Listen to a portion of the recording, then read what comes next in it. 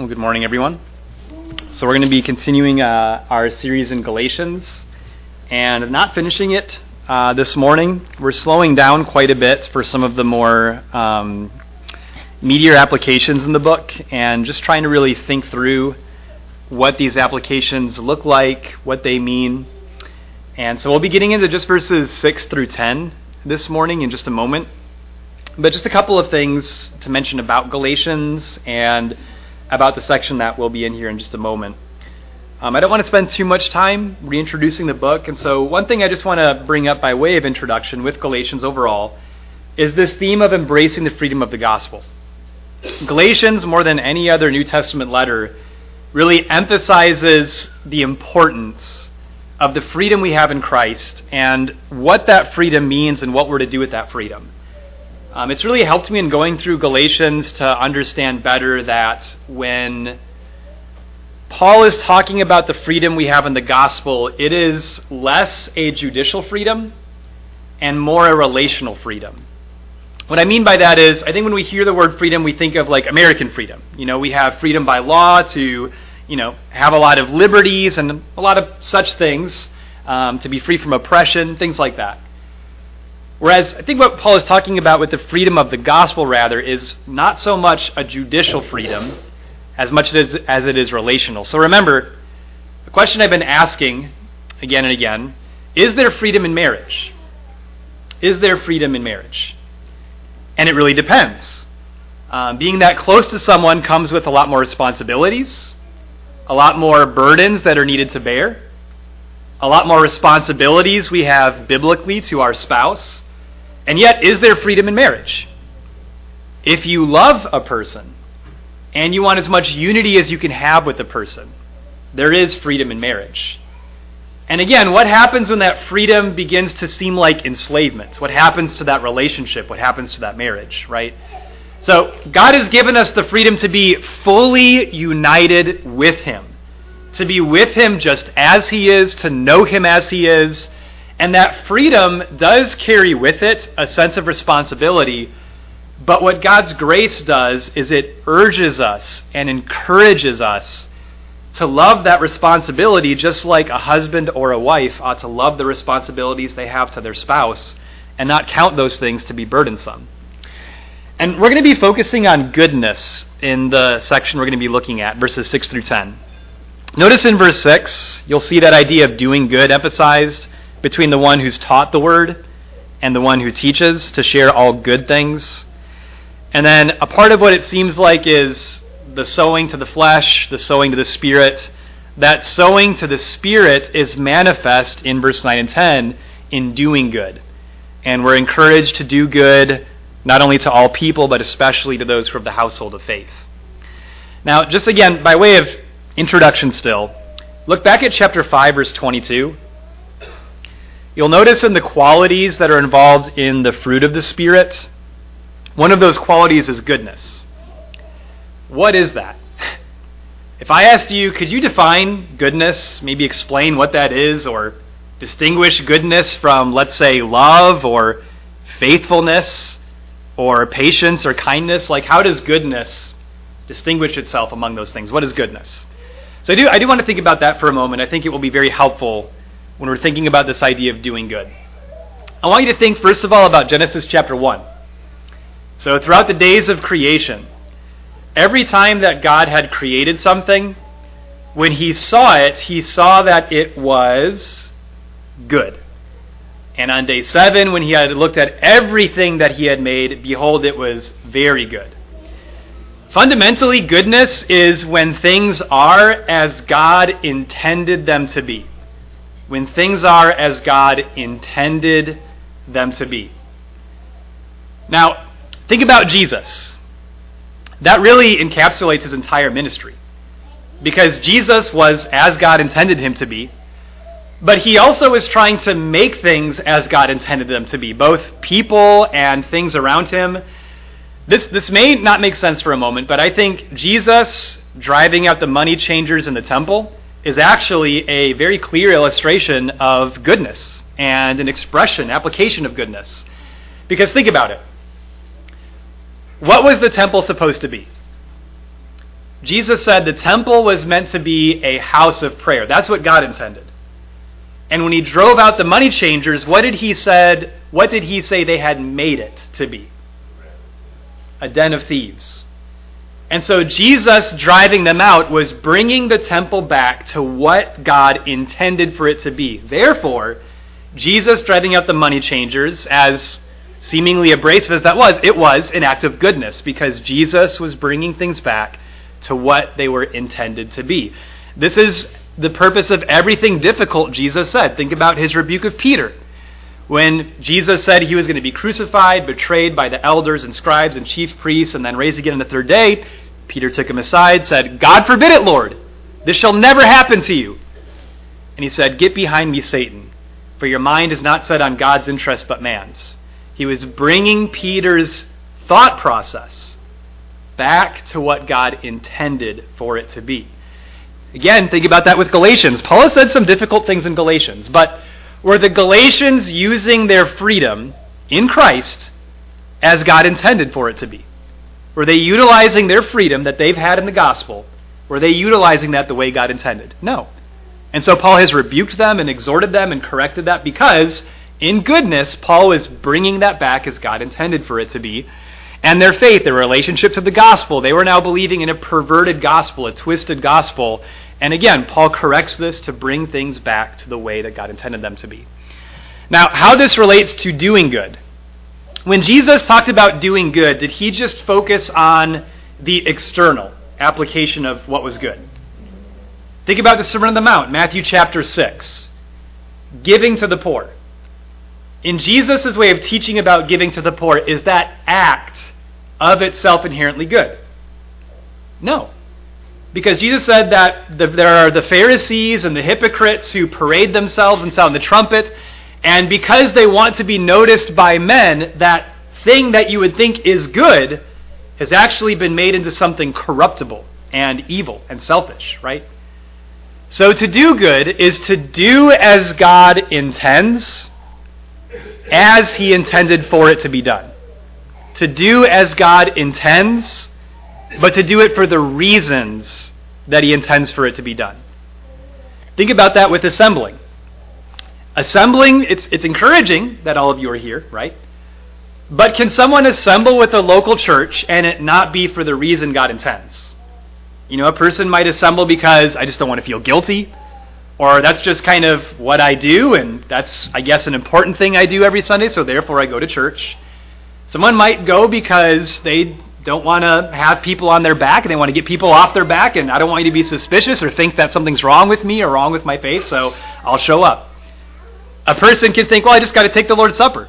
You know, I've got to take the Lord's Supper, so I've got to go to church to take the Lord's Supper. Now, it's right to take the Lord's Supper. We need to take the Lord's Supper as we have opportunity, right? But again, Hebrews chapter 10, in that verse that talks about not forsaking the assembly, it actually gives you the reason for assembling. To encourage one another.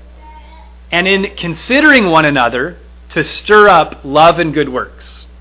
So can someone attend with a local church and do that thing that should be good, but do it for the wrong reasons, and it can become something corruptible, something selfish, something bad?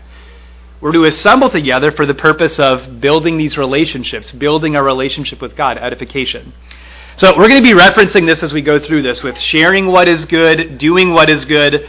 We're not just talking about doing a thing externally, but rather doing what God intends for us to do for the reasons why he intends for those things to also be done. Let's start with verse 6, and I'll go ahead and read verses 6 through 10 again here, 6 through 10. The one who is taught the word is to share all good things with the one who teaches him. Do not be deceived. God is not mocked. For whatever a man sows, this he will also reap. For the one who sows to his own flesh will from the flesh reap corruption, but the one who sows to the Spirit will from the Spirit reap eternal life. Let us not lose heart in doing good, for in due time we will reap if we do not grow weary. So then, while we have opportunity, let us do good to all people, and especially to those who are of the household of faith. So sharing what is good, there's obviously some awkward aspects to this to bring up, but I think with the relationship Paul is talking about between the person taught the word of God and the one teaching, to share all good things. There's really two ways to do this. There's physically and spiritually. Think physically, especially when we note places like 1 Corinthians 9, where Paul talks about how those who give their life to the preaching of the gospel, God intends that they also have the ability to live by their teaching of the gospel. This would involve using resources to support the life of a teacher, which this is what the congregation does here with me. The congregation sets aside a portion of what's collected on Sundays to support my lifestyle, preaching the gospel in the community, teaching here. And that is a biblical application of this. There is a value that cannot be measured to hearing the Word of God. And I do see in the New Testament that God has this method set aside as a way of showing a value for that teaching. But I think in the context of Galatians, I think that this is more a spiritually oriented instruction. I do think the financial or physical resource aspect of this is an application, but I think when we consider Paul's relationship to the Galatians, that this, I think, has more layers to it. And so I think this would be cultivating a bond on the basis of hearing and applying God's Word. And I think when we consider Paul's relationship with the Galatians again, it becomes apparent that there's a problem here that makes this instruction very relevant. Paul was responsible for originally teaching the Galatians. But remember in chapter 4, 14, and 15, how their relation has changed, rather 14 through 16. That Paul, when he first came to them, he had some kind of bodily illness. They didn't despise that, but they received him as they would receive Christ himself. Verse 15, he says, "Where then is that sense of blessing you had? For I bear you witness that if possible, you would have plucked out your eyes and given them to me. So have I become your enemy by telling you the truth?" So the way that the Galatians were relating to Paul, were they continuing to share all good things with Paul? And I don't mean their physical resources. They were cutting their relationship with Paul completely off. How is that impacting Paul? He mentions in verse 20, "I could wish to be present with you now and change my tone, for I am perplexed about you." And if you look at the end of chapter 6, verse 17, I think this is meant to be something, particularly for the Galatians, that would be both convicting and also extremely humiliating. He ends the letter in verse 17 saying, "From now on, let no one cause trouble for me, for I bear on my body the brand marks of Jesus." I think what the Galatians had been doing without really comprehending the effect they were having on Paul is they were causing a great deal of turmoil on Paul, who is already incredibly beset with physical problems because of the persecutions he endures, emotional problems because of all of the Christians that he is trying to serve and is concerned about, and the Galatians and the way that they're thinking about Paul and treating Paul just adds to this great burden. And I want you to think about Jesus and his ministry. In Luke chapter 11, while Jesus is teaching, there's a woman in the crowd who cries out, "Blessed is the womb that bore you and the breasts at which you nursed." And it sounds great, like, wow, what a compliment, you know? And it's like, amen, sister. Yeah, I mean, Jesus is amazing and everything he's doing is amazing. But Jesus turns to her and says, "On the contrary, blessed are those who hear the word of God and do it."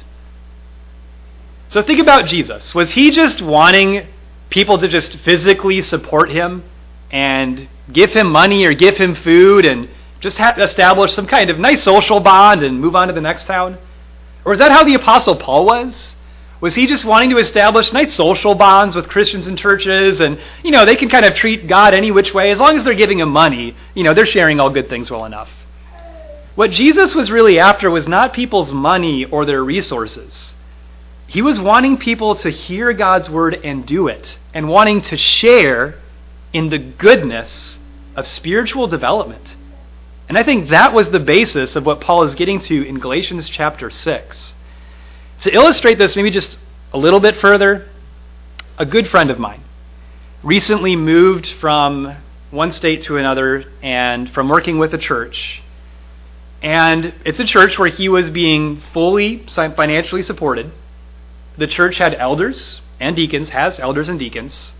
He had been there for a number of years. But he was getting burnt out, very discouraged. And he reflected to me recently that he really did need to leave because he was getting heavily burnt out and very discouraged. And he realizes more now being away just how discouraged he was. How is it that an evangelist working with a congregation with elders and deacons, fully financially supported, gets burnt out and discouraged?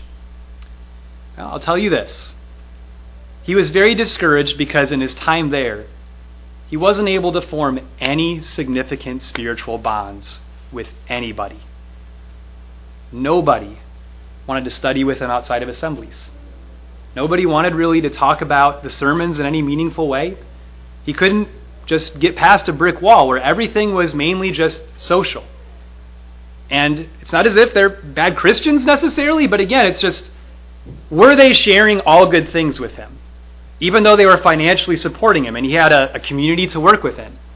Again, he was getting very burnt out and very discouraged, I would argue, because they were not sharing the kind of good things that Paul is attending here with the Galatians. And I think if the Galatians don't get their faith in check, they are not going to be able to support anybody who can properly teach and dwell among them because, like my good friend, you'll just end up getting burnt out and discouraged. Because an evangelist, it's okay for us to have social bonds, right? It's okay.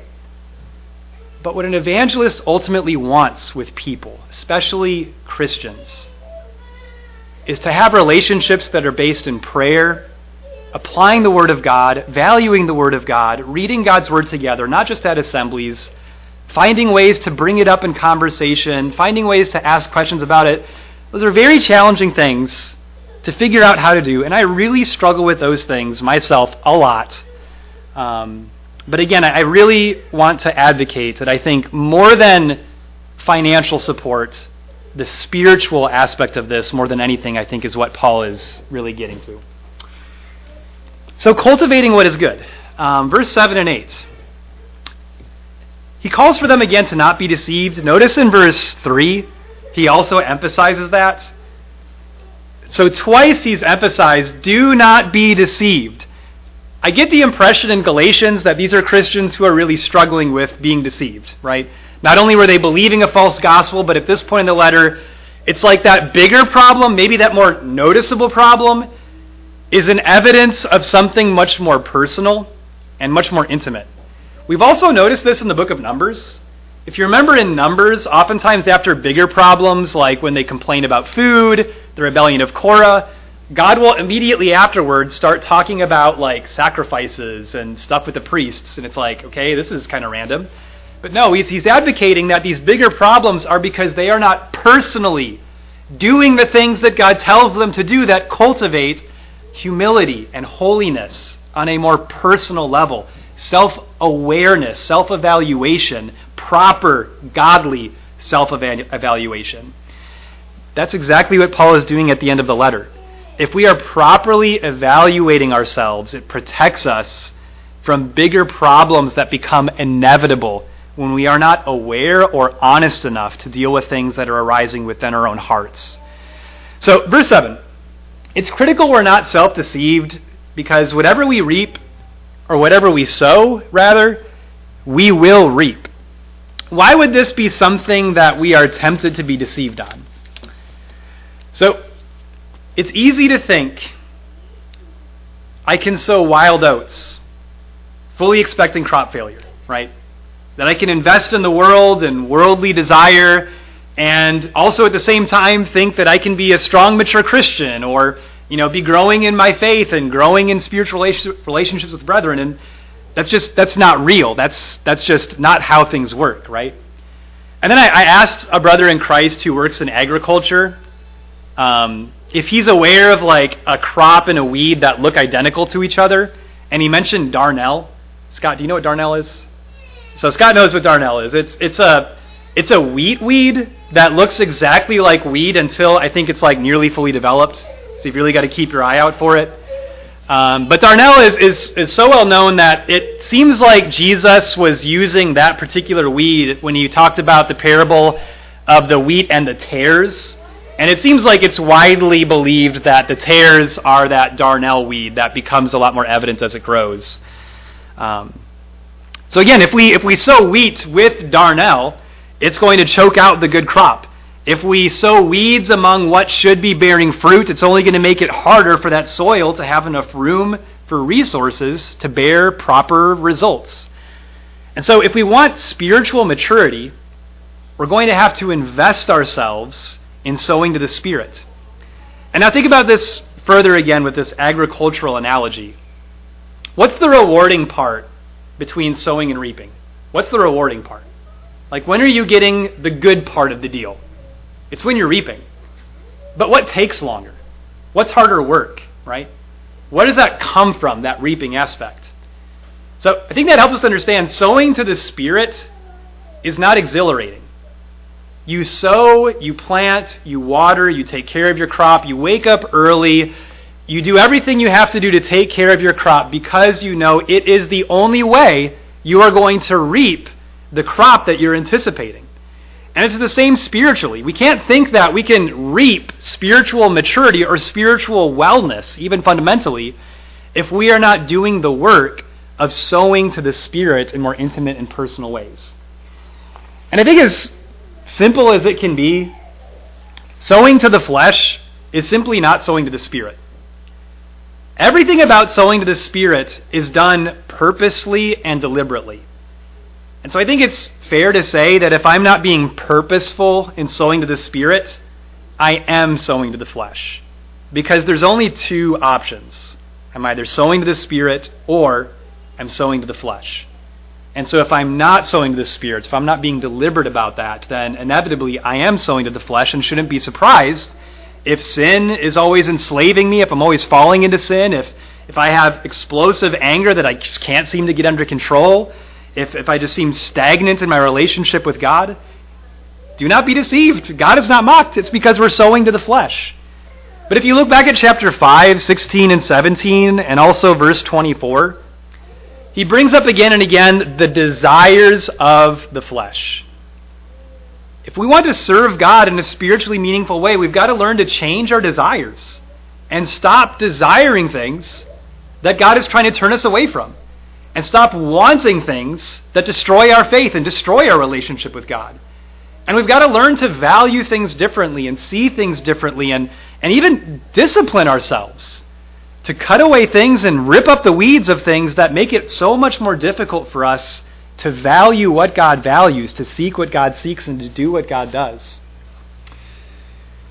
And to sow to the Spirit, I think a way to maybe summarize that, especially when you think about chapter 2, verse 20, again, one of the more well-known verses in Galatians, when Paul says, I've been crucified with Christ, it is no longer I who live, but Christ lives in me. The life which I now live in the flesh, I live by faith in the Son of God, who loved me and gave himself up for me.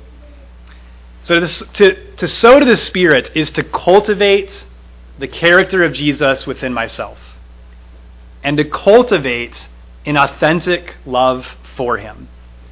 This is one of the most important things that we can do in our lives, is cultivating the character of Jesus within myself and cultivating a genuine and authentic love for Jesus. And can you do that every day, wherever you are? Can you develop the character of Jesus at your workplace, at your school, when you're interacting with your kids, when you're interacting with your spouse, when you're just having your own private time, when you're in prayer? We can carry the character of Jesus with us everywhere we go. We can use every opportunity to grow in the character of Jesus.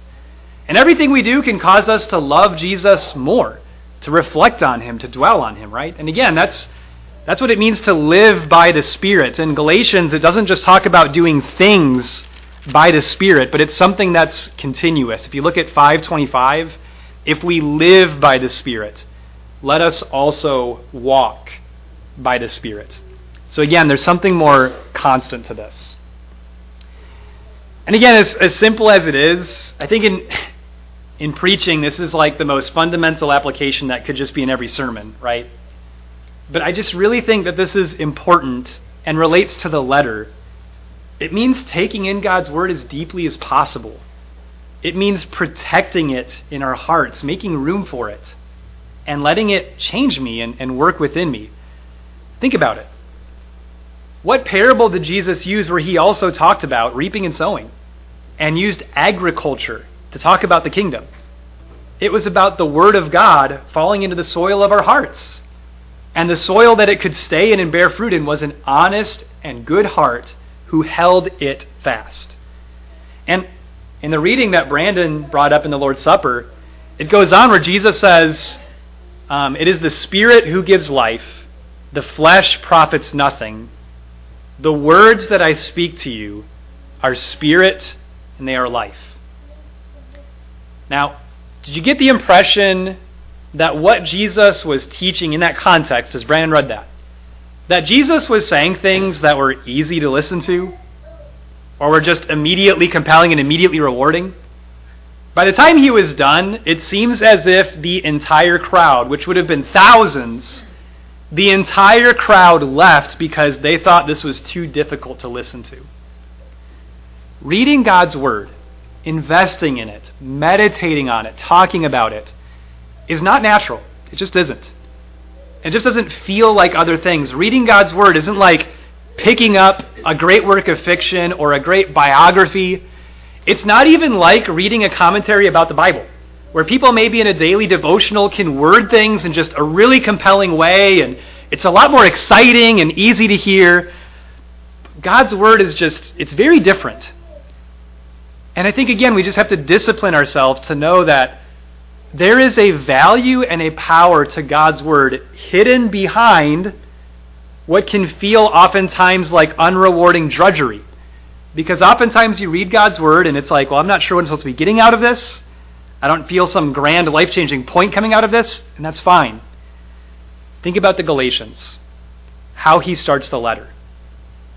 They were hearing things and believing things that they should not have been giving their attention to, because they had not been holding the original message they heard fast within themselves. And because they weren't continuing to hear and hold it fast and let it bear fruit, there was monumental, catastrophic failure in their faith, where Paul brings up that they had been severed from Christ because of what they were hearing.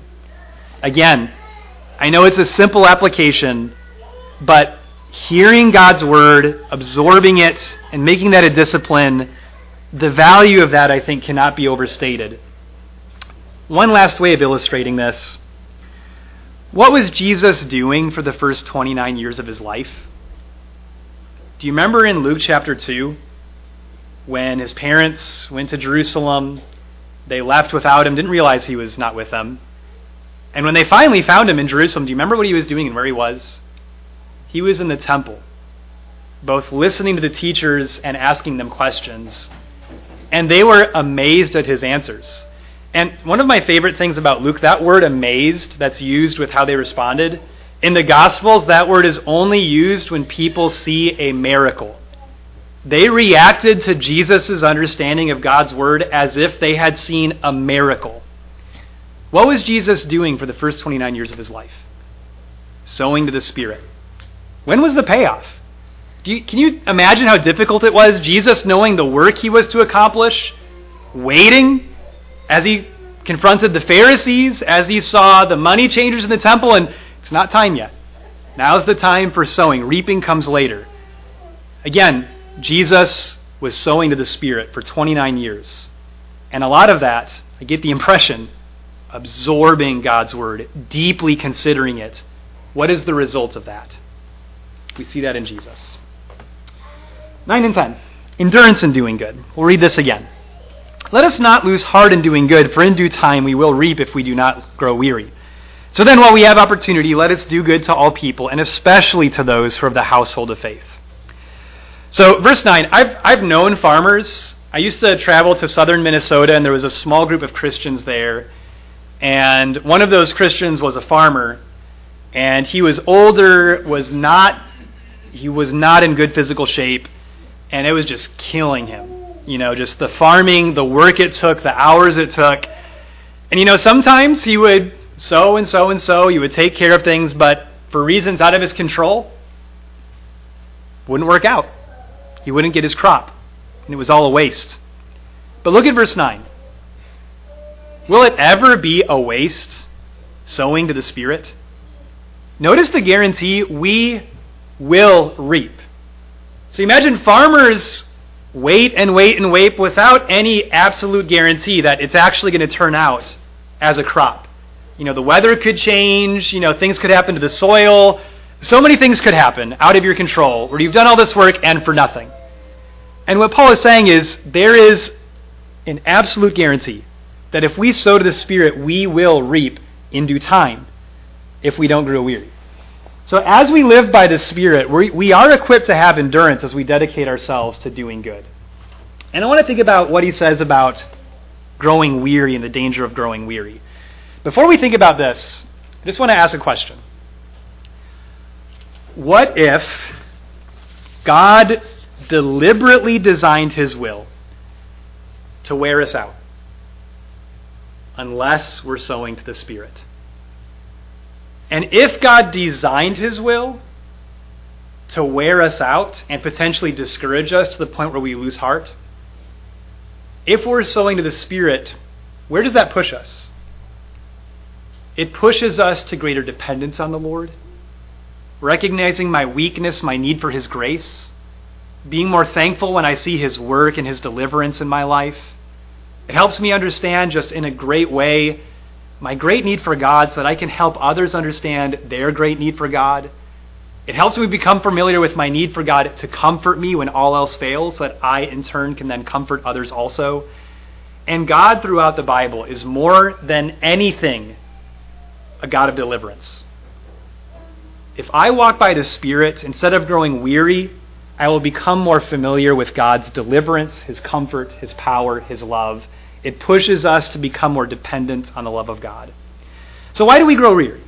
I'll argue that in the text here, it's when our focus, instead of it being on the eternal, is on the immediate. And instead of focusing ourselves on Christ and on his word and on his promises, we're focusing on ourselves. When instead of focusing on giving to others and encouraging others, I'm focused more on what I need and receiving rather than giving. And I want you to consider Paul's example. We'll turn here to 2 Corinthians.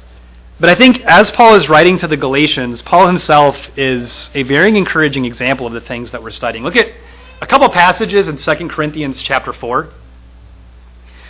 And Paul will directly reference throughout this chapter what keeps him going. Because Paul will mention in this chapter that he is so afflicted and so burdened that if not for the Lord, he would lose heart. But look at chapter 4, verse 1. This is 2 Corinthians 4, verse 1. Therefore, since we have this ministry, as we have received mercy, we do not lose heart. So because of mercy, because of God's forgiveness, because of God's comfort, because of God's grace, Paul does not lose heart because he's focusing on God's work rather than himself. Look further in chapter 4, verses 15 through 18. For all things are for your sakes, so that the grace which is spreading to more and more people may cause the giving of thanks to abound to the glory of God. Therefore we do not lose heart. But though our outer man is decaying, yet our inner man is being renewed day by day. For momentary light affliction is producing for us an eternal weight of glory far beyond all comparison. While we look not at the things which are seen, but at the things which are not seen. For the things which are seen are temporal, but the things which are not seen are eternal. What was Paul focused on? And how did that focus help him find encouragement when he had so much reason to be discouraged, to lose himself in all of the things that were happening around him that could cause him to become overwhelmed with just weariness and heartache? It was because Paul was not focused on the present, he was focused on the eternal. Paul wasn't focused on himself, he was focused on the Lord and on others.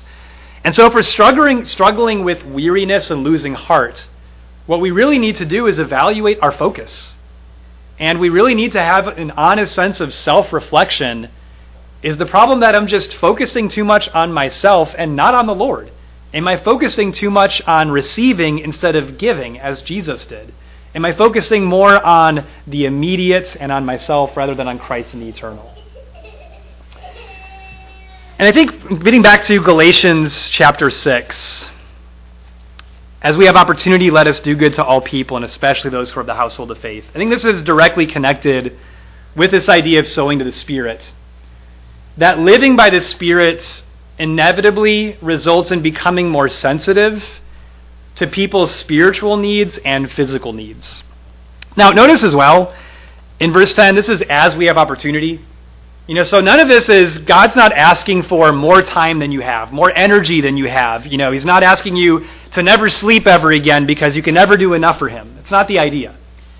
It's just the idea that if we sow to the Spirit, as we have opportunity, we will inevitably become more sensitive to both the spiritual and physical needs of those around us. Again, think about Jesus' ministry. Do you see in Jesus' ministry that he was very sensitive to both the spiritual and physical needs of people around him? And that it wasn't just spiritual needs that concerned Jesus. He would heal people, and oftentimes when he healed people, they would just get up and walk away. You remember in Luke 17, there were 10 lepers who came to Jesus. He healed all 10. They left, and only one returned, being the Samaritan.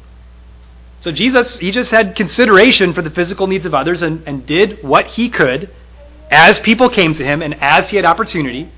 And he gave in the way that God intended, not expecting anything in return. But it also makes us sensitive to the spiritual needs of those around us. I think one of the most important good things we can do is what Paul had done for the Galatians. Accurately teaching God's word to those around us, even if it makes us uncomfortable and makes others uncomfortable. Accurately teaching God's word is the most important thing we can do for those around us, even if it makes us uncomfortable and makes others uncomfortable. And again, this is very challenging, but I think this is something we see with Paul in the Galatians, that what he was doing for them, he was accurately teaching them the Word of God, even if it made him and them uncomfortable. And we are called to do that for others as well. But obviously, beyond this, I think there's a lot of room for where are you and where am I? What is your environment? What are the opportunities you have? And if we're sowing to the Spirit, we'll begin to recognize those opportunities much more seriously. And through prayer, it should compel us to want to seek God's help to utilize those opportunities more effectively. And maybe some of us need to create more opportunity, right? And go out of our comfort zone a bit more to meet those needs. And as well as we've mentioned in verse 10, especially those of the household of faith. So we're called to extend this to all people, but what Galatians emphasizes again and again, the greatest expression of faith is love among brethren and practicing love among brethren. So finally, if we're not cultivating good works, we need to honestly self-evaluate and identify and address the weeds. What is it that prevents us from bearing fruit in the Lord, bearing more fruit in the Lord? What is it that prevents us from effectively enduring and doing His will? What are the things that discourage us, that dishearten us, that cause us to grow weary? The Hebrew writer would say that we are to set aside every sin and weight which so easily entangles us, and fix our eyes on Jesus, the author and perfecter of our faith, who for the joy set before him, he endured the cross, despising its shame, and has sat down at the right hand of the throne of God. Consider him who endured such hostility by sinners against himself, so that you also not grow weary and lose heart. If we focus on Jesus, if we evaluate where we are putting our focus, God gives us all the resources we need to both endure and grow in doing what is good. Not just the external doing, but doing what God intends for us to do for the reason that He intends for us to do those things.